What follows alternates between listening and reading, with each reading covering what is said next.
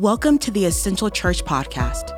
Our goal is to strengthen and equip church and ministry leaders just like you through practical and theological discussions about some of the most pressing and important issues facing the local church today. We feature conversations with members of our team here at New Life Church in Colorado Springs, Colorado, as well as interviews with authors and thinkers from around the world. You can follow the Essential.Church on Instagram, Facebook, and Twitter, watch episodes on our YouTube channel, and also subscribe to our podcast via iTunes and Spotify, where you'll find a full archive of previous conversations. And now, here is this week's episode of the Essential Church Podcast.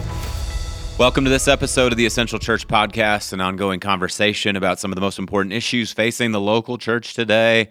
I'm your host, Andrew Arndt, and today I'm going to take you to an interview that my colleague at New Life East, Rory Green, and I recently did with Michael Hendricks. He's the co-author of this book, The Other Half of Church, Christian Community Brain Science and Overcoming Spiritual Stagnation. And we have heard a lot in recent years about the importance of neuroscience to spiritual formation. Unfortunately, a lot of the resources out there are pretty lofty, and it's difficult for us to wrap our minds around them. This book, The Other Half of Church, does such a beautiful job of, as Daniel Grothe says, putting the cookies on the bottom shelf, helping us understand some of the fundamentals of creating community that's really neuroscience informed. And we talk some about the difference between the left brain and the right brain, how the left brain is very logic-driven, information-driven, and how so much of our discipleship and spiritual formation really lives in the left brain, but we ignore the importance of the right brain. This is a wonderful and illuminating conversation. I'm really eager for you to enjoy it, so without further commentary from me, here's to the interview. Well, we're happy to have as a guest today Pastor Michael Hendricks. He received his MDiv from Denver Seminary many years ago and has been a pastor and trainer of pastors for over 25 years. Served as a pastor of spiritual formation at Flatirons Community Church in Lafayette, Colorado, so just a little bit north of here, and has really spent his career working with pastors around the globe. Michael is the author of The Other Half of Church, Christian Community Brain Science and Overcoming Spiritual Stagnation, which is what we want to talk with him about today. Michael, we're really happy to have you with us today. It's great to be here. Thanks for inviting me. Man, you're welcome. Okay, so we're going to, I'm just going to start with the most direct question that I can think of to get you talking here, and it's this: why in the world would any pastor care about neuroscience? Why should we care about neuroscience? I mean, we have so many other things to think about. Bible and theology and marriages exploding all over the place and cultural changes, and now all of a sudden we've got to be brain experts. Is that what you're saying here? Why should we care about neuroscience? Well, I'm not saying you need to be a brain expert, but a little neuroscience can go a long way. And when you think about it, the creative force behind the creation of the Bible, of our scriptures that we read and study, most of us here would believe that the same creative force is behind the wiring together and intricate design of the human brain. Mm-hmm. And so when we start to study the brain, we shouldn't be surprised when we see the two of those really fitting well together like a hand in a glove. Mm-hmm. And when I wrote The Other Half of Church with Jim Wilder, a lot of times it's you write a book because you're an expert and look at all this expertise I have, and I want to share my expertise with you so you can become an expert. That was not the case with this book. Mm-hmm. This book was very much written out of frustration and confusion and more questions than answers. And it even came down to a lunch. I was meeting with a bunch of pastors. We'd talk about discipleship and just how we're kind of bumping our heads against the wall because it seemed to work sometimes and not others and all this kind of stuff. And some people seemed to really gel with it and others just didn't get it at all. And one of the men in that group said, Michael, I think we're ignoring the neuroscience angle and how God designed the human brain and how that helps us with discipleship. And my reaction was like, Bob, I have no idea what you're talking about. What do you mean? Oh, yeah, the neuroscience angle. Of course. How could I forget that? And so when I asked this friend of mine that, I questioned him, and he said, well, why don't I invite Jim Wilder to our next lunch next month? I think he can explain it better than I can. And so we were meeting monthly in this group of us pastors. And so we got together the following month. Jim Wilder was there. He sat down and looked at me across the table and said, Michael, what would you like out of this meeting?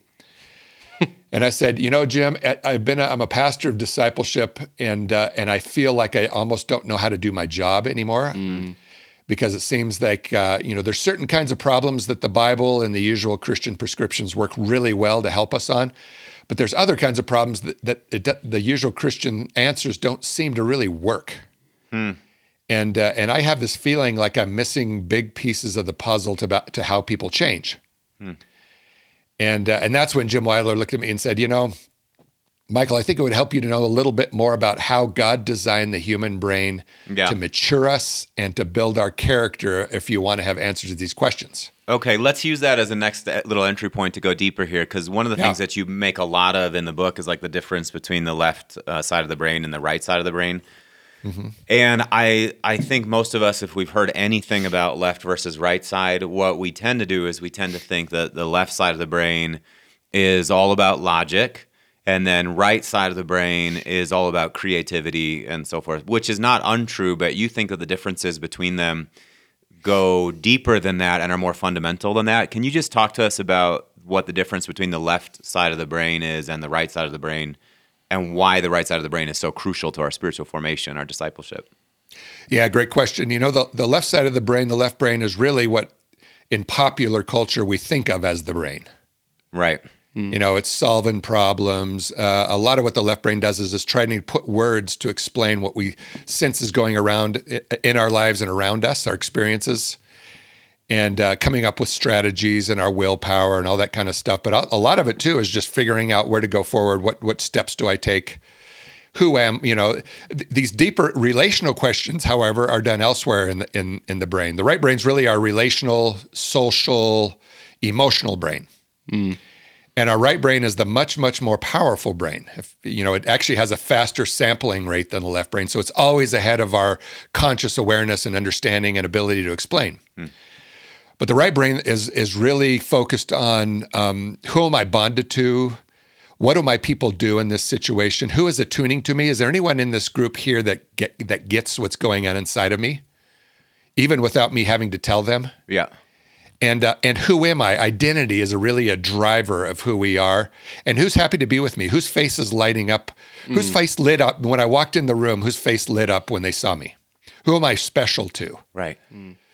And so these things are what Jim Wilder explained to me that day. And he said, these are some of the things that are designed into the brain. And then he said a phrase I'll never forget. He said, Michael, over the last 1,000 years or so, we've largely put our discipleship into the left brain. It's been all knowledge and truth and willpower. And those things are important. They're not unimportant, but the majority of our discipleship and character change and maturity is done in the right brain.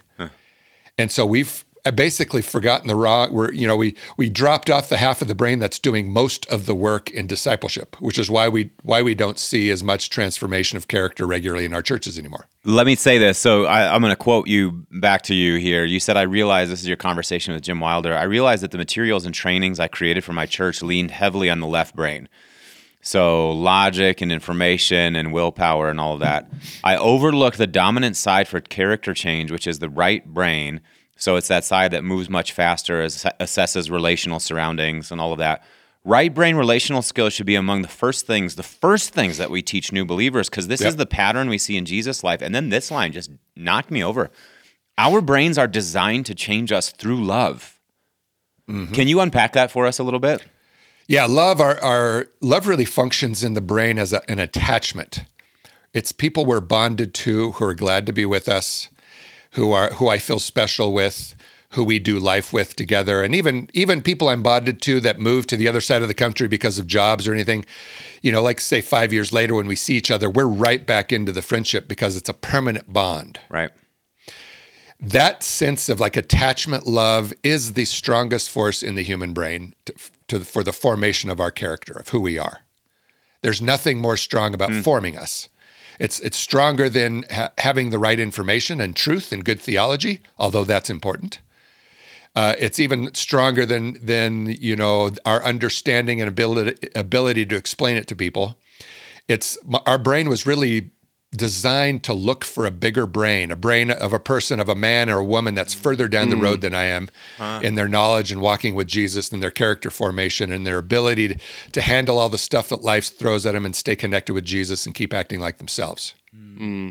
Michael, I think I would imagine as people are listening to this, their brains are starting to do something, especially people in ministry who are going, so wait, is what you're suggesting is that we sort of throw out all of the truth-based, logic-based, sort of thoughtful part of our brain and just revert all the way to the other side and sort of float in a cloud and love one another and whatever. And I've read your book, so I know that's not what you're saying. You're actually saying, I believe, and I'd love to hear you speak more to this, that what the church actually needs is a space where those two things are converging onto one another.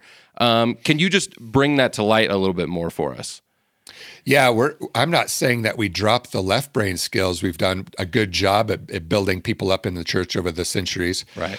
I'm saying we need to add the right brain relational skills to that because, for example, joy, one of the first things Jim Wilder told me is the brain is looking for one thing more than any other thing, and that thing is joy, which is what I feel in my body when I can tell by looking at your face and your nonverbal stuff that you are happy to be with me and that I'm special to you, that there's grace between us, that we're a bonded people and we're in life together.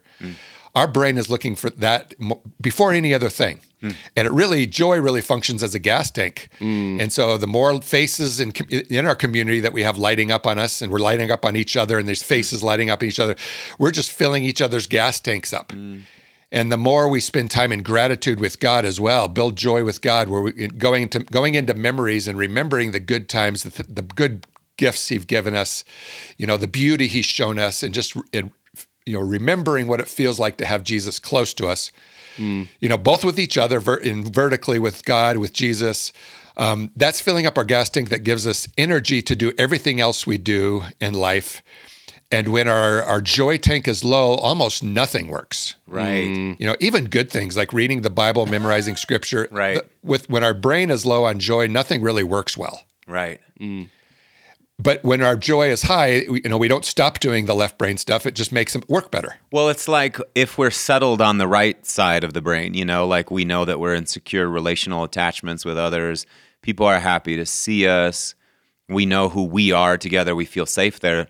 Then it's almost like we're able to access the left brain more effectively and do that deeper kind of reflection on truth and logic and all the rational type thinking that allows you to sort of architect a new form of existence, which is so much of what discipleship is. It's like coming to grips with the kingdom and then repenting your way into it, Is that kind of how you would say that? Is that how you think about that? Very much like it. Most of us has had the experience of, one morning we get up and have a cup of coffee or whatever and open our Bibles and we read, and it almost is like, the words are jumping off the page into the depths of my soul. And then like God is I can feel God's mind behind the scripture, directing my thoughts about how it applies to me. And then a day later, I can wake up, have my cup of coffee, sit down, and I open the Bible, and it's like it's dead ink on the page, and I can't even hardly finish the sentence or absorb anything. And that's an example. That's the contrast between when our right brain is engaged in our reading and study of Scripture versus when our right brain has kind of gone offline on us. Yeah. Just so that our pastors and leaders who are listening to this don't think that this is a bunch of hocus pocus, you actually, I love the work that you do in the book to ground this in God. Like you talk a lot about how in the Old Testament, there's this word for the face of God that is really important to Old Testament theology, but we wind up, in a lot of our English translations, we wind up translating it as the presence of God instead of the face of God. Can you just talk about why the face of God is so important kind of in Old Testament theology, really New Testament theology too, and what's lost when we abstract it into presence versus face? Yeah, it seems for the Hebrew mind, the presence of God and the face of God are inseparable. Now, for us, in Western minds, if you say the presence of God, that can be this kind of intangible. It might, for some, includes the face of God. It might, for others, not. But for the Hebrew mind, the face was the presence. For a young child just born, the presence of mom is her face. First your body, but as soon as the little baby's eyes come online, God designed the baby to actually grow in joyful reactions of mommy's face lighting up on baby and baby's face. They actually climb Joy Mountain. You know, the baby gets done eating and maybe the baby's full and then looks up and smiles at mommy, and baby Joy bumps up Joy, and mommy sees that smile and mommy goes up Joy, and baby and mommy go joy, joy, joy, and they climb up Joy Mountain together. After a while, the baby gets so full of joy that the baby needs a break. And so the baby will do this thing called gaze avert, and it'll break eye contact. And then the wise mother will actually allow the baby to break eye contact. She won't continue to build joy because she knows the baby needs some rest, and the baby's absorbing this wonderful joy and just recovering from so much fun. And then after about 30 seconds to a minute, boom, the baby's back. And mom and baby go back up Joy Mountain, and then they rest, and they go back up Joy Mountain, and then they rest. Yeah. And so this face shining on each other really was built into the very circuits of our brain and the very thing that fills in the development of the rest of our brain and our identities. That a face that's happy to see us is how we form and develop and grow. It's the thing that propels us forward in life. Which is why, like the priests in the Old Testament, I mean, their blessing is we end all of our services with this. May the Lord bless you and keep you. May he cause his face to shine upon you and be gracious to you. May the Lord turn his face towards you and give you peace.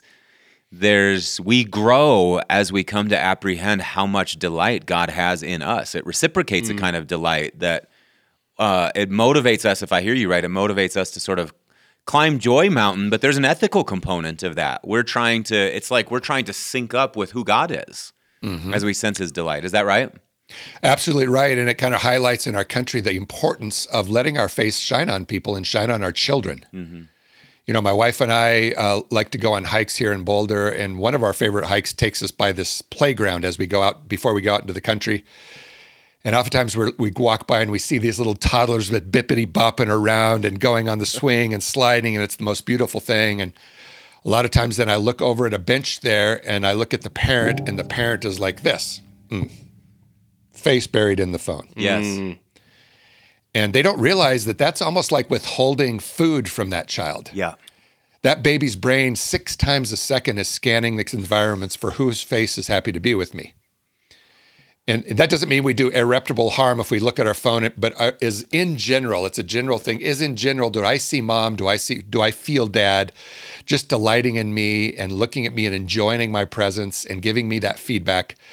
That will set that child up for a really solid identity, versus if, you know, very consistently my parents are looking elsewhere, they're not giving me that nonverbal feedback over life. I will have a wobbly identity that will need to be worked on later in life. Right. And that was my story. I was not given a very solid identity. I had to do the work on it later. The good news about it is the area of the brain we do that is constantly learning till the day we die. It's producing fetal biomatter and can learn to literally the last day of life that we can build joy and build and stabilize that identity that maybe didn't get stabilized very well in the first 4 years of life. Amazing. Yeah, I hear we're spending a lot of time talking about the joy component of these 4 things that you talk about in your book. Michael, would you be willing to, I think we've hit joy pretty clearly. Joy is such an important part of it. Can you break down what those other 3 are in sort of this right-brained ministry communal sort of way? Yeah, we use the analogy of soil, and that soil we need to constantly put new nutrients in so that it's a fruitful place where things will naturally grow, right? And so there's relational soil in our churches and our communities, and a lot of times we run the soil dry. We use up all the nutrients, and even though we plant really healthy seeds in that soil, not much grows, or it just struggles to grow. And so joy is the first relational nutrient we need to add to the soil so that it's a place where we naturally transform and mature and grow in our ability to love like Jesus loved. The second one is the attachment love we talked about. We use the Hebrew word chesed. Yep. Chesed is our deeply bonded group of people with whom we share life and are concerned for each other's well-being, whom we share weakness with and strengths, successes, and failures. And our churches, what it really says for our churches is that our churches need to function much more as families rather than religious organizations. You know, religious organizations aren't primarily designed to get people bonded at a family level. A lot of times they're more designed to get some good religious Christian-y stuff done. Right. Whereas families primarily and fundamentally are creating a family of people that we're bonded to for life. And then we do some good stuff together as well. But the bonding is first and is fundamental to everything else. Mm-hmm. And so these first two nutrients, which is joy and hesed, really are like fertilizer. You know, you work fertilizer into soil and it'll cause everything to grow, right? Well, unfortunately, fertilizer will also cause weeds to grow quickly as well, as most of us, anybody who's done any kind of gardening or has a lawn knows that, right?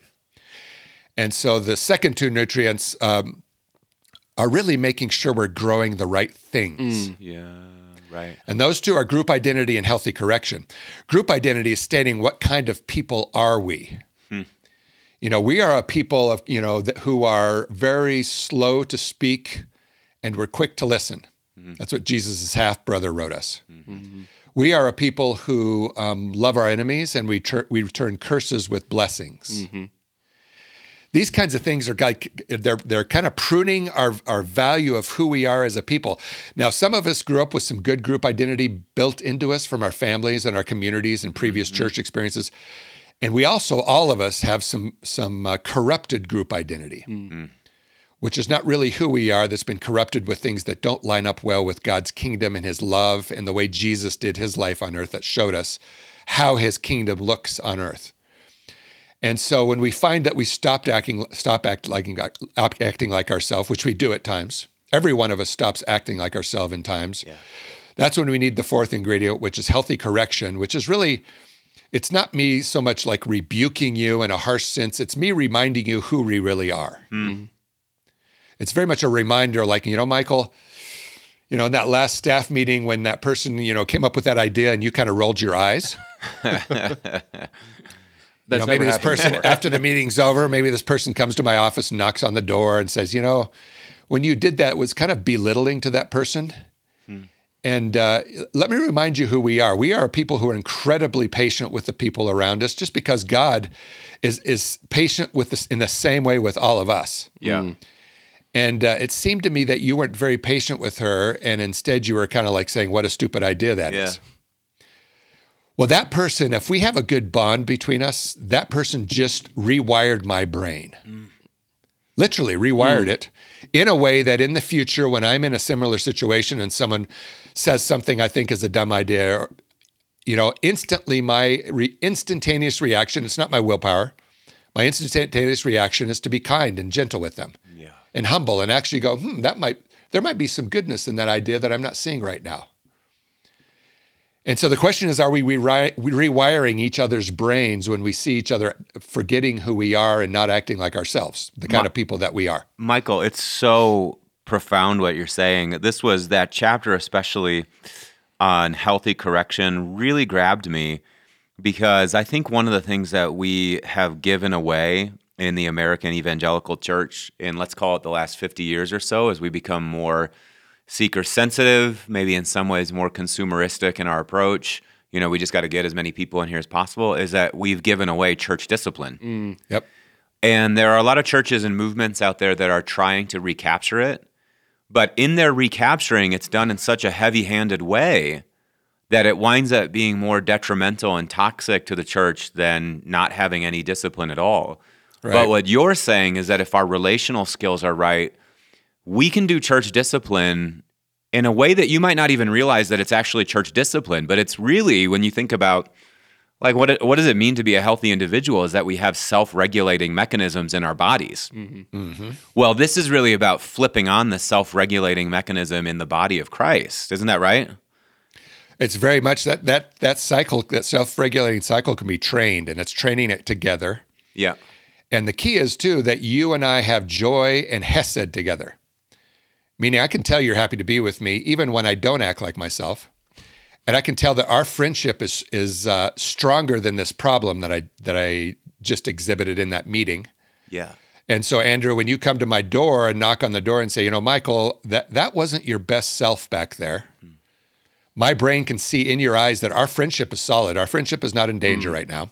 But you're just reminding me because I forgot, and someday in the future, I'll probably have to remind you as well. It reminds me of what Pete Scazzaro talks about in some of his emotionally healthy stuff, where he says, like, here's a sentence stem that can work is you've either seen some behavior that is offline from what the group identity is, or you've experienced it personally. And the way that you approach that person is not in a heavy-handed way, but it's like, I'm puzzled by.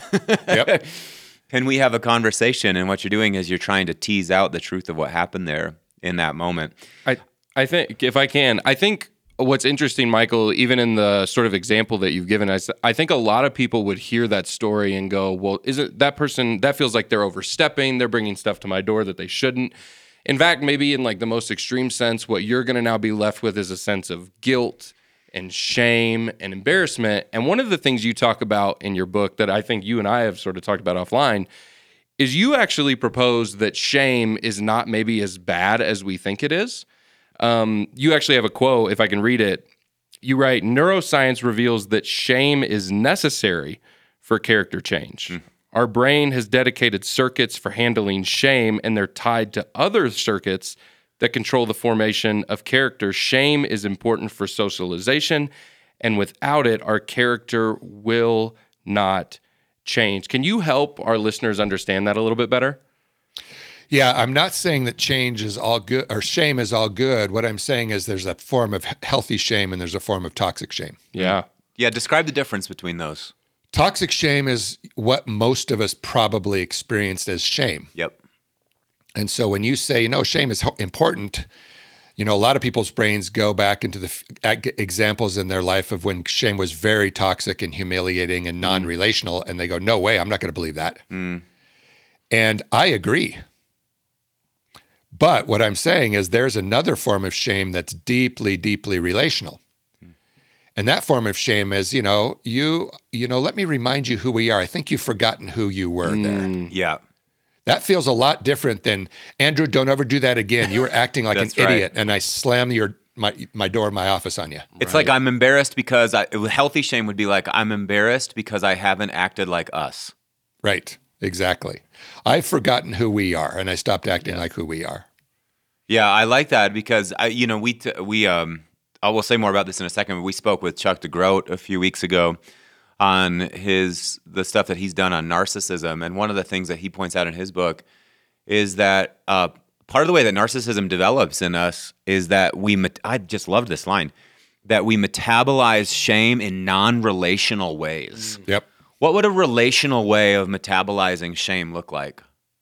So when you knock on my office door and say, Michael, you rolled your eyes, that was really humiliating to this person. And then you give me good connection. I can see on your face, though, the nonverbal skills, my face is scanning, my eyes are scanning your face 6 times a second. And I can tell I'm still good with Andrew. He's still my friend. He's still happy to be with me. And he saw, he's being a mirror to me. There's like a smudge, there's like some spinach in my teeth, right? It's always easier not to tell you when you have a piece of spinach stuck between your teeth. Yeah. Wow, Andrew is a real friend. He actually has the courage to come up to me and say, Michael, you got some spinach hanging between your teeth. You might want to clean that out. Mm-hmm. That's actually a deeper form of love rather than kind of avoiding I might feel unpleasant at first.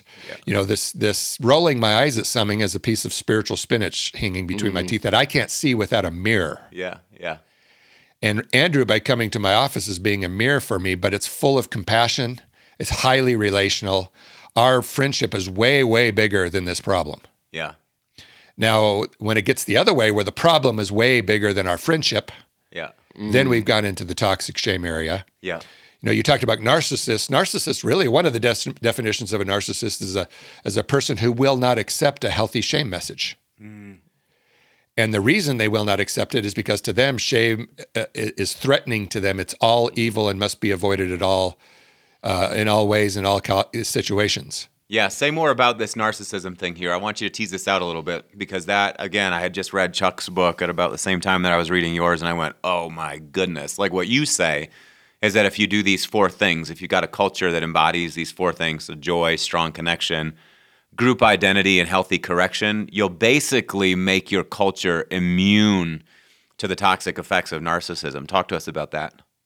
Yeah, if we are a deeply bonded family rather than just a shallowly bonded religious organization, And if our faces are shining on each other regularly, and we're intentionally and regularly building up what kind of people we are. So in our small groups, in our time together, in sermons, in talks, in our time together worshiping God, if we're constantly reminding each other what kind of people we are. And then we're sharing examples of when people correct me. Like, say, if I'm the pastor, if I'm regularly sharing when my wife corrects me because I blow it, when my son corrects me because I didn't do something very well, and also when I had opportunities to correct the people around me, but in a very healthy and relational way, we are making some soil that narcissism will not be able to thrive very well. Mm. Because a narcissist, you can never help a narcissist just one-on-one, because they will dismiss you, they'll divide and conquer. Right. But if the community surrounding the person who's stuck in this way of life, who love this person, who have hesed, deep love with this person, but at the same time will very kindly and gently remind them, we become gentle protectors and gentle confronters, and say, that's not who we are. When you wrote that angry email to the parishioner who said you might have, taught that scripture wrong, it's not the way we are to blow up on people. Instead, we're very kind. Jesus was very, very patient and kind with people, even when they weren't necessarily not that kind to him. If that's the kind of way we interact with each other, then narcissism cannot flourish, and a narcissist will either change or he'll self-eject. Either way, he can't thrive in that soil. The soil was not designed for the narcissist to thrive. I'm wondering, for our folks who are listening, who maybe this is their first time hearing some of this material, maybe they've read your book in the past. I imagine they're starting to do the thing in their head where they go, well, how would I know if the ministries, the churches, the spaces that I'm leading or helping occupy are embodying any of these values yet? Do you have any questions that a person who's listening could start to interrogate or evaluate their ministries and space? Some thoughts that could come into their head as they're thinking about this? Yeah. Do we always keep relationships as more important than any problem we have? Not that we deny or ignore the problem, but even while we're working on the problem, we're simultaneously keeping the relationship as more important. Do our leaders seem to be men and women who are relationally healthy, who know how to handle relational ruptures in a way that actually makes the relationship stronger afterwards? Are we people who know how to regulate, the big emotions? Here's a good example. Do we see people using anger to improve our relationships rather than destroy our relationships? Wow. Wait, can you just hold on? We're going to stop right there. Say something more about that, because I think, when Rory was asking the question about shame, I thought, that's one of the things that we see as uniformly negative in the church. So we're always trying to just excise shame, but here you are kind of recapturing healthy shame for us. I think you just said that there's such a thing as healthy anger. Yep. Can you say something about that? Oh, yeah. There's 6 really big emotions on our right brain. It's called sadness, anger, fear, shame, hopeless despair, and disgust. All of these anger systems were meant to be deeply connected to our joy center, which means we can be angry and still really happy to be with you. Wow. I can be ashamed and I'm still happy to be with you. I can be afraid right now, but I'm happy to be with my people, and I can feel God's happy to be with me. Now, most of us can't do this. This is called emotional regulation, but we have skills and drills. Like, I work with churches, lead teams of churches and ministries, and we actually spend a significant amount of time training on making all 6 of these big emotions deeply, deeply relational. The brain is immensely trainable in this, but it means you have to do some exercises. It's very much like if I'm trying to learn the guitar and I'm, like learning a D chord and a G chord, and I can barely get to the G, then the D, and then I just kind of go back and forth for like an hour until people in my house start throwing shoes at me and everything and telling me to stop playing. Right. But after I do that a certain amount of time, then I can go D, G, D, G, D, G without even thinking about it. Right. Well, we can train the same way our relational regulation, our emotional regulation, by doing certain types of skills that we teach, so that when you are in a big anger situation, you feel angry, it comes out deeply relational and under your control and is very slow. Relational anger is slow anger, but it's also highly relational anger. Like, man, I'm not happy. That made me angry when you said that about me. And let me show you why this made me angry. But our friendship is way more important than this. So let's sit down and work through this anger so that we can have a better friendship afterwards. It's a passion to rectify the relationship. Our relationship is bigger. It's always bigger. In Jesus, you see Jesus' relationship is always bigger, always. Yeah, I mean, this is what our God embodies for us. You know, I think about the great statement, the Lord's self-identity in Exodus. The Lord, the compassionate and gracious God, slow to anger, abounding in love and faithfulness. There are consequences for sin, which he teases out, but the covenant always trumps whatever those consequences are. So it's always held inside the covenant. It seems like you're suggesting that we can do that for each other.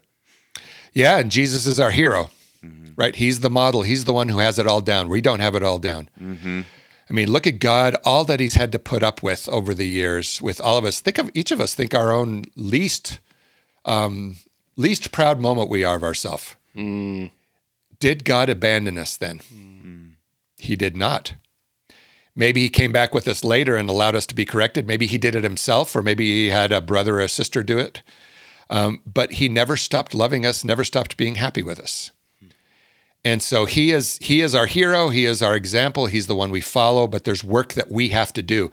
It's not, the Holy Spirit doesn't just snap its fingers and all of a sudden I can regulate anger.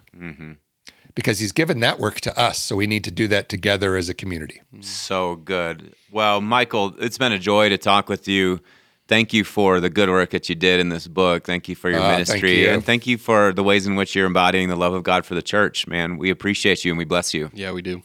Oh, you're welcome. Thank you for having me on and having some life-giving conversations together.